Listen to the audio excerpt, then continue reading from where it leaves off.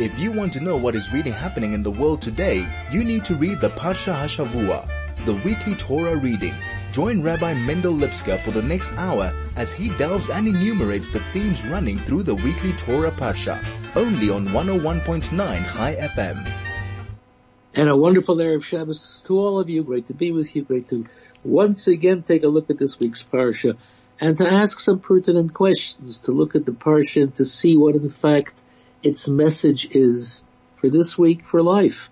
Because after all, Torah is called Torat Chaim, the Torah of life, because it talks to us about life, because it's the source of life. Not only a book of wisdom, not only did God give us a book of laws, He gave us a book of life. And life itself is contained within Torah. And therefore for us to live life in the fullest sense of the word, to live life in the most appropriate way, Torah is the guide to life, and to Torah we turn. And it's an incredible Parsha, Parshat Behaalotcha. It's a Parsha that contains all sorts of interesting elements. And when we look at it, some of them are in conflict one with another, but nonetheless, as we all know, the entire Parsha has to hang together. It's one continuous, not story, but one continuous line. And while, of course, made up of different elements, and as I said before, sometimes conflicting elements, nonetheless, it's one combined dimension and element. The Parsha begins with God speaking to Moshe to tell Aaron about Behaalotcha et hanerot, to kindle the menorah, to kindle the candelabrum in the Mishkan, in the tabernacle. And it has a subtext, it has a story within the story. Because Aaron was, in a sense, as Rashi tells us, quoting the sages, Aaron was dismayed. He was disappointed. He felt that he and his tribe were not part of the initial inauguration of the temple. All the other tribes and their leaders brought specific gifts, as we learned last week. Each one brought a particular gift for 12 days. And Aaron thought to himself, why was he and his tribe excluded? Now it's important for us to understand what in fact is taking place. Aaron was a pious man, a righteous man, a great man. Aaron was the high priest. Aaron was not given to simple jealousy. The others had something extraordinary and he didn't participate. That's not what it's all about.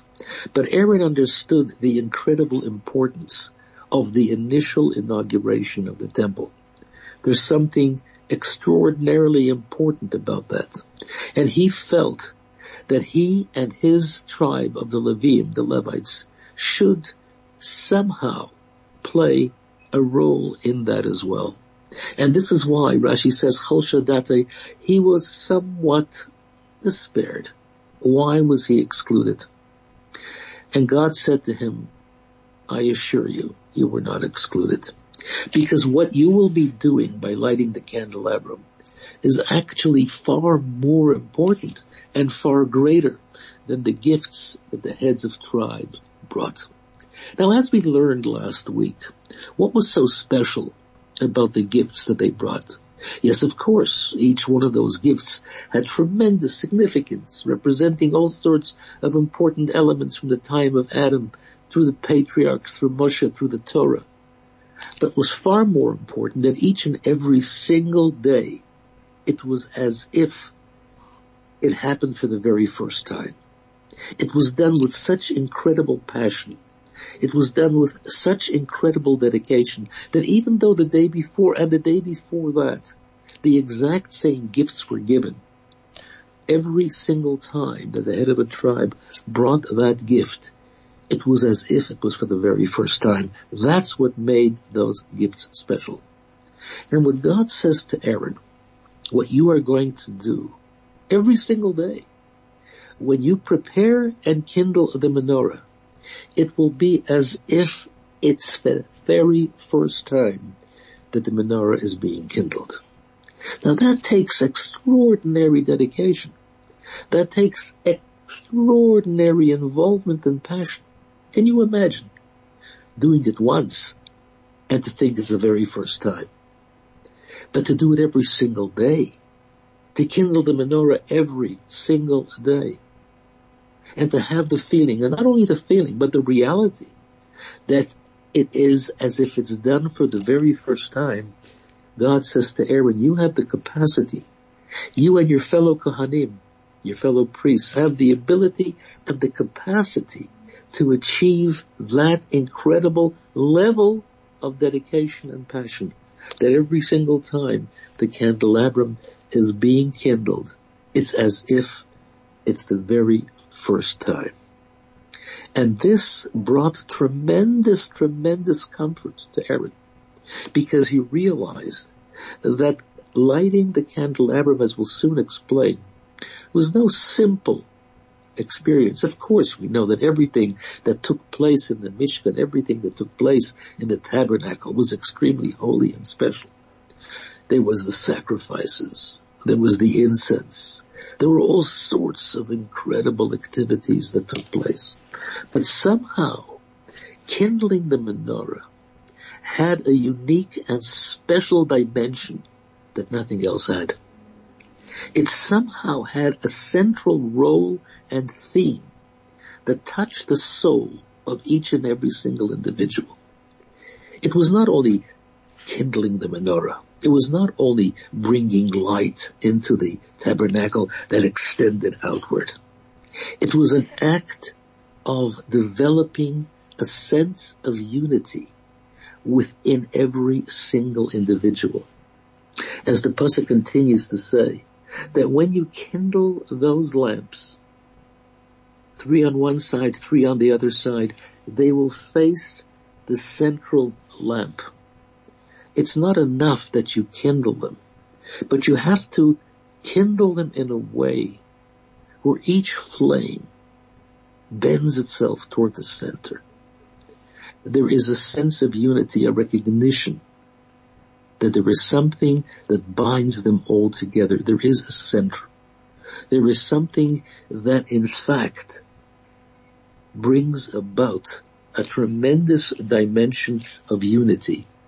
A unity that's extraordinary, a unity that brings together different elements, allows for each one to play a significant role, but at the same time ties them all together in a tremendous bond of unity and oneness. More of that soon.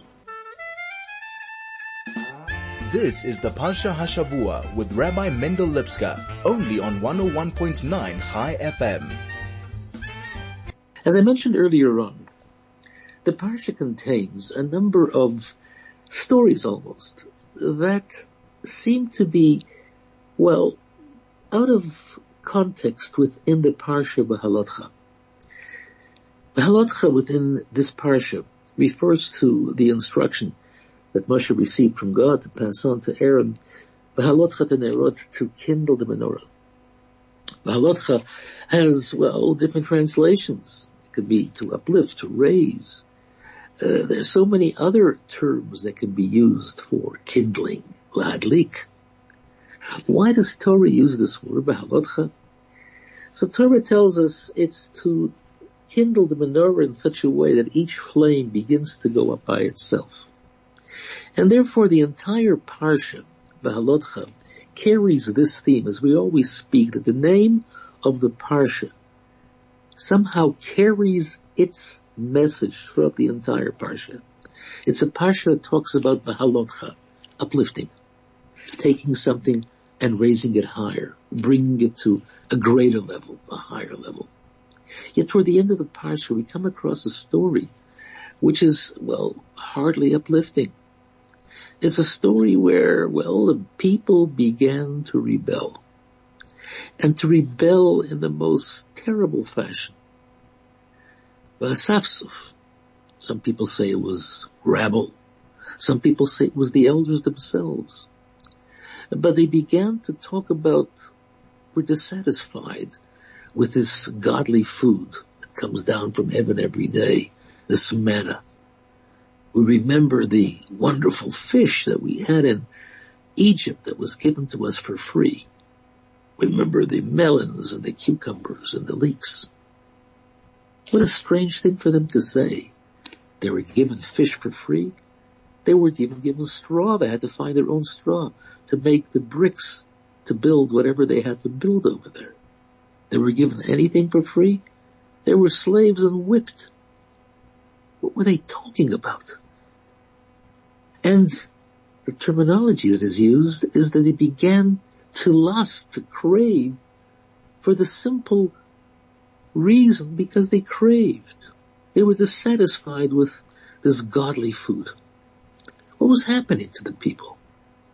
Here they are, fully protected by divine clouds.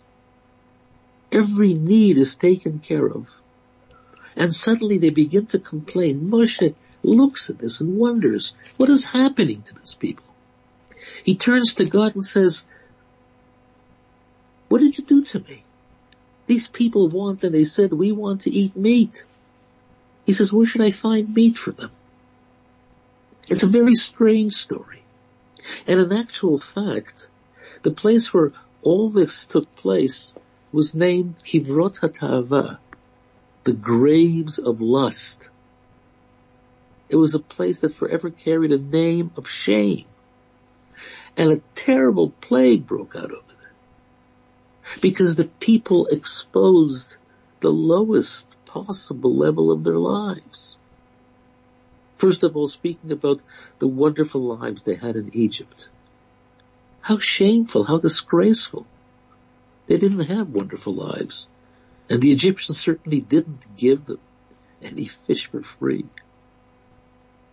And the second thing is leeks, melons, cucumbers.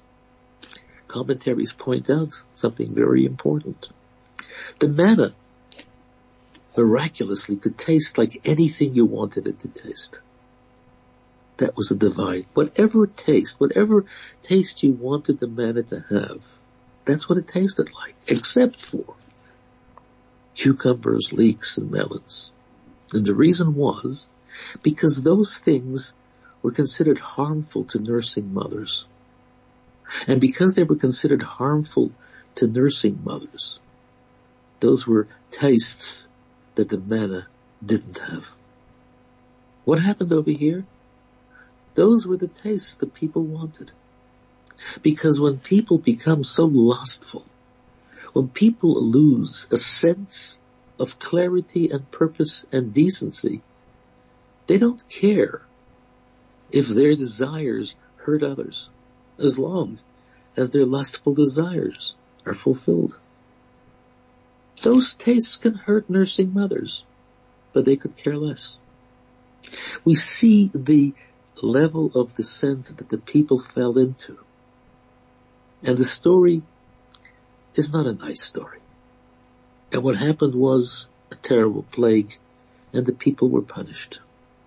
And one wonders, how come that story is told to us in the Parsha that's called Behaalotcha?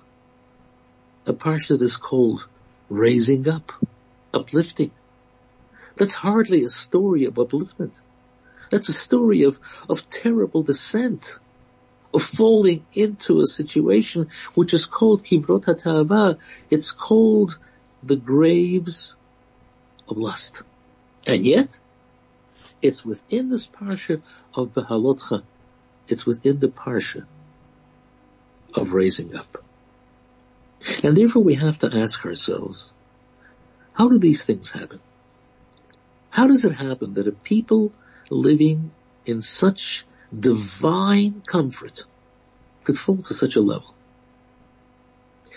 When God told Moshe to tell Aaron to kindle the lamp, he said, Behaalotcha, you have to do it in a way where although you will actually give the wick the initial fire, the fire has to go up by itself.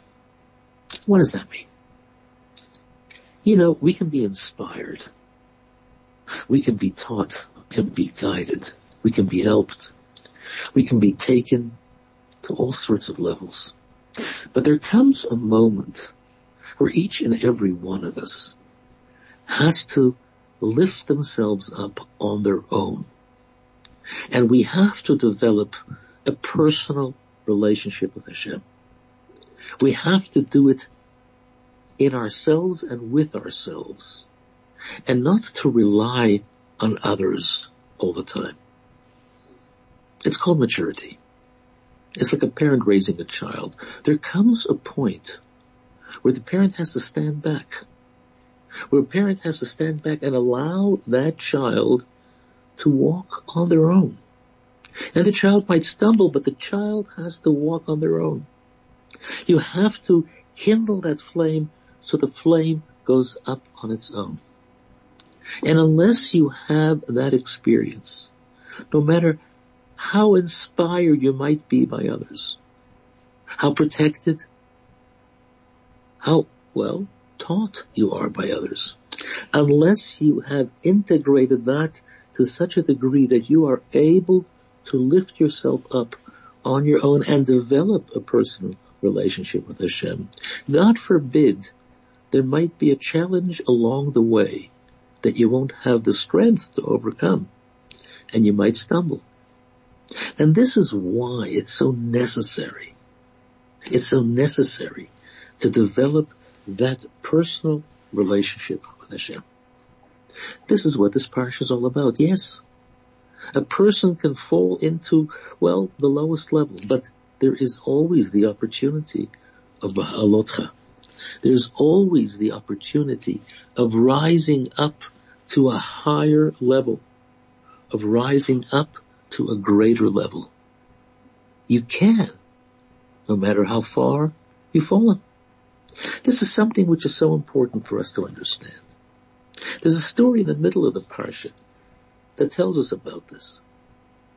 It's similar to the story of Aaron, well, feeling dismayed that he wasn't part of the initial inauguration, and God consoled him by saying, what you're going to do is far more important. And it's a story that you've heard so many times, and we've talked about it so many times. It was the people who were in a state of tumah, ritual impurity, and couldn't bring the Korban Pesach, the Passover sacrifice. And they came to Moshe and they said, Lama Nigora, why should we be excluded? And Moshe turns to God. What does God say? They're right. They are right. In a month's time, we will give them a chance to rectify that and to bring the Passover sacrifice. It's called Pesach Sheni. This is something which is so important for us to understand. No matter how far we fall. Yes, we should have, developed a personal relationship with HaShem, that we should have, met the challenge initially. But if we didn't, the Behaalotcha, the upliftment, rising above the situation is always possible. And we can. And if we can, we should. And if we should, we could. And this is something that we have to know. We are far greater than we think we are. One of the greatest mistakes, and perhaps even a sin, is giving up. Because giving up is an indication that we don't understand or think of how great we really are, the potential that we have. We never, ever lose that. We have a neshama, we have a soul, and that soul is pure. As we say every single morning in the morning prayers, Neshama shenasata bi, the soul that you gave me, tahara, it's pure, it's holy, it's unblemished. And even though it might be covered with all sorts of situations that we call life, material things, silly things, other things, it's there. And all we have to do is to revive it. We have to learn how to create a flame that rises on its own. But even if we fail at that, we never fail permanently. Behaalotcha is always a possibility, and therefore even though that terrible story is told to us at the end of the Parsha, a story that boggles the mind, a story that, makes us think, what could have possibly gone wrong that the Jewish people behaved in such, an embarrassing, disgraceful way? Even then, Behaalotcha, you can rise to a higher level. You can pull yourself out of that terrible situation and become what you should become, a flame of fire, where you bring together the various elements of your soul and you become whole and you become united and you become complete within yourself, complete with HaShem, complete in the fullest sense of the word. This is something which is so important in our day and age, in a world, in a time of chaos. We need wholeness. We need unity. More of that soon. This is the Parsha HaShavua with Rabbi Mendel Lipskar, only on 101.9 High FM. So basically what the entire Parsha is telling us, two things. Number one, initially, when you light a flame, which of course means not only lighting a physical flame, it's that, but the flame in your soul, when you are uplifting, when you're being inspired, guided, taught, helped, make sure that you take that opportunity to uplift yourself as well. That you take that opportunity to rise as a result of your own efforts and strength. Because that's what's going to give you the ability to meet challenges, any challenges. But God forbid, if you don't meet those challenges properly. And as we see at the end of the Parsha, how the Jewish people fell at the place called Kibrot HaTava, the graves of lust. Don't think all is lost. It's still part of the Parsha of Behaalotcha. You can still rise to higher levels because the essence of your soul is still intact. It never, ever decays. It never, ever becomes blemished. It's wonderful. And here let me take you a little bit to the Haftarah. The Haftarah is a fascinating story. It comes from the book of Zechariah. It's a time, well, of great difficulty for the Jewish people. Many have come back from Babylon. After the first temple was destroyed and the Jewish people were exiled to Babylon, it was time for them to come back. And Darius gave permission for the second temple to be built. But there were tremendous challenges, attacks by neighboring enemy armies, the Scythians, others. And the people who were charged with the duty of building the temple became disheartened. And Zechariah, the prophet, is shown a vision. And the angel says, what do you see? And he says, I see a golden menorah, a golden candelabra. And on its sides I see palms with olives, and miraculously the olives are pouring oil into the candelabra. And he asks the angel, what does this mean? And the angel says to Zechariah, it means that the temple will be built. And therefore don't in any way become disheartened by the challenges that you face. The people will come back. The sacred temple will be built. The nations of the world will stand up in praise and see the great glory of God. Lo b'chayil, lo b'koach. Not with armies and not with might and power will the temple be built. With the hand of God, a miracle. And this is something which is so important for us to understand. Again, the symbol of the menorah, the light, the divine light and the miracle of HaShem. When people become disheartened, when people say, the challenges are so difficult, they must stop for a moment and consider, what are they using as an argument? Power, might, armies, physical things. Physical things is not what gives us strength at the end of the day. We are a miraculous people that transcend all those things. That's what our history tells us. That's what our history shows. The menorah is the light that reminds us that it has to be part and parcel of every single aspect of our lives.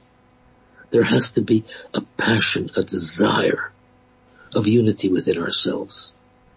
Within ourselves, I'm talking about each and every one of us, within our hearts, within our minds, within our being, within our consciousness. There has to be a sense of devotion. We cannot be a chaotic and loose people, not knowing what we are, who we are, will o' the wisp. We can't just float around, be influenced by social attitudes and mores that have no basis in our lives. We have to have the strength, the conviction of values that are eternal from a Torah point of view. That's our strength. Every aspect, the 6 midot, the 6 emotional energies that we possess, they have to face toward the central element of unity. The central flame, unity within ourselves. That's what gives us strength. So when you're in shul tomorrow, listen carefully. It's a fascinating parsha. It has all sorts of interesting elements, interesting stories, interesting messages. You might be confused, but how this, in fact, is part of one parsha. But you'll work it out. Think about the word Behaalotcha. And in each one of those situations, think about how this can and should be an uplifting experience. And even though the story might be, well, a little bit despairing, think about how it can in fact be uplifting, and you'll work it out. You'll see that it can. And this is something which is important to apply to life on a daily basis. Shortcomings, challenges, setbacks, they can be and they should be uplifting experiences as well. So listen carefully to the reading of the Parsha, and then listen carefully to the reading of the Haftarah as well. It's a fascinating story. Be in shul tomorrow. Listen carefully. Listen carefully to what it says to you personally. Good Shabbos.